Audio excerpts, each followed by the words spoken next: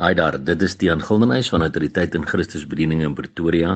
Dit is Woensdag 27 April 2022 en die teksverse wat die Here op my hart geplaas het om met jou te deel vandag kom uit 1 Timoteus 4 vers 7 tot 12 wat lees: Maar verwerp onheilige en oudwyfse fabels en oefen jou in die godsaligheid, want die liggaamlike oefening is tot weinig nut, maar die godsaligheid is nuttig vir alles, omdat dit die belofte van die teenwoordige en die toekomende lewe het. Dit is 'n betroubare woord en werd om ten volle aangeneem te word, want hiervoor arbei ons ook en word ons gesmaad, omdat ons gehoop het op die lewende God, wat 'n behouder is van alle mense, insonderheid van die gelowiges. Beveel en leer hierdie dinge. Laat niemand jou jonkheid verag nie, maar wees 'n voorbeeld vir die gelowiges in woord, in wandel, in liefde, in gees, in geloof, in reinheid. My broer en my suster, weet jy, in hierdie tyd wat ons weet, die koms van ons Here Jesus Christus is baie naby, is dit soveel te meer belangrik, dat ons moet besef, ons moet alle onheilige en oudwyfse fabels, nou 'n fabel is 'n leuen, 'n opsetlike leuen, dis mites en al hierdie goed wat die vyand ons meer voer op televisie en in films en orals wat ons ook in hierdie animasiegoed met ons kinders deel, dis alles fabels, dis leuns. Die Bybel sê verwerp onheilige en oudwyfse fabels en oefen jou in die godsaligheid. Nou dis 'n baie belangrike punt daai. Jy weet, dit beteken die godsaligheid val nie sommer net in my skoot in nie. Dis nie iets wat net sommer outomaties by my verbykom nie. Ek moet my in dit oefen. Want die liggaamlike oefening is tot weinig nut. Almal weet dit. As jy 20 jaar oud is, dan lyk jy of jy 'n liggaam het wat uit, jy weet, 'n rots uitgesny is. Teen die tyd wat jy 60 is, dan lê daai rots maar redelik laag op die grond.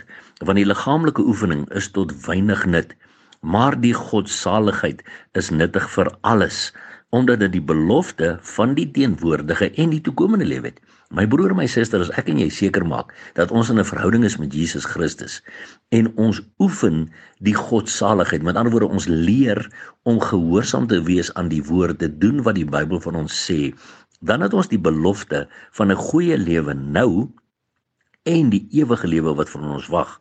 En die Bybel sê vir ons in vers 9, dis 'n betroubare woord en werd om ten volle aangeneem te word, want ons is op pad in die ewigheid in.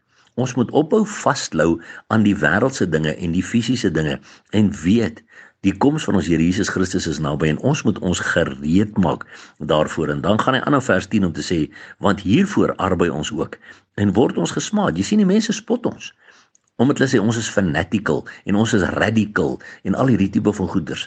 Maar die punt is, ons word daarvoor gesmaad, omdat ons gehoop het op die lewende God, wat 'n behouder is van alle mense, maar veral die gelowiges. So beveel en leer hierdie dinge, my broer en my suster, vir wie ook al rondom jou.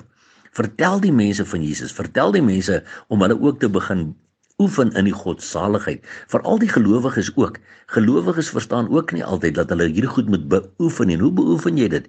Jy lees jou Bybel en jy begin doen wat daar staan. Jy bid vir die leiding van die Heilige Gees en jy begin doen wat hy sê. So oefen jy jou in die godsaligheid. En dan, laat niemand jou jonkheid verag nie. En hierdie kan fisiese jonkheid wees, maar ook as jy voel jy is bietjie jonk in die geloof. Laat niemand jou jonkheid verag nie, maar wees jy 'n voorbeeld vir die gelowiges in woord. Met ander woorde, hoe jy tyd omgaan met die woord en tyd spandeer met die woord van God, die Bybel lees en dies meer. In wandel, met ander woorde, hoe jy optree teenoor mense rondom jou, in liefde, in gees, in geloof en in reinheid. Want ons is op pad na 'n rein en heilige God se troon toe. Daarom moet ons leer om ons in die godsaligheid te oefen, want ons moet ook in wandel 'n voorbeeld wees vir die mense rondom ons. En nie vir net alle mense nie. Kyk, die Bybel sê, wees voorbeeld vir die gelowiges. So ek en jy moet 'n voorbeeld vir ander gelowiges kan wees in hierdie dinge. My broer en my suster, mag hierdie woord jou net aanraak in jou hart om te sê, Here, leer my om die godsaligheid te oefen, sodat ek 'n goeie lewe kan hê nou en die belofte van die ewige lewe. En ek weet ons Jesus is op pad en daarom hou ons aan uitroep, Maranatha, kom Here Jesus. En onthou, Jesus Christus is baie lief vir jou. Seën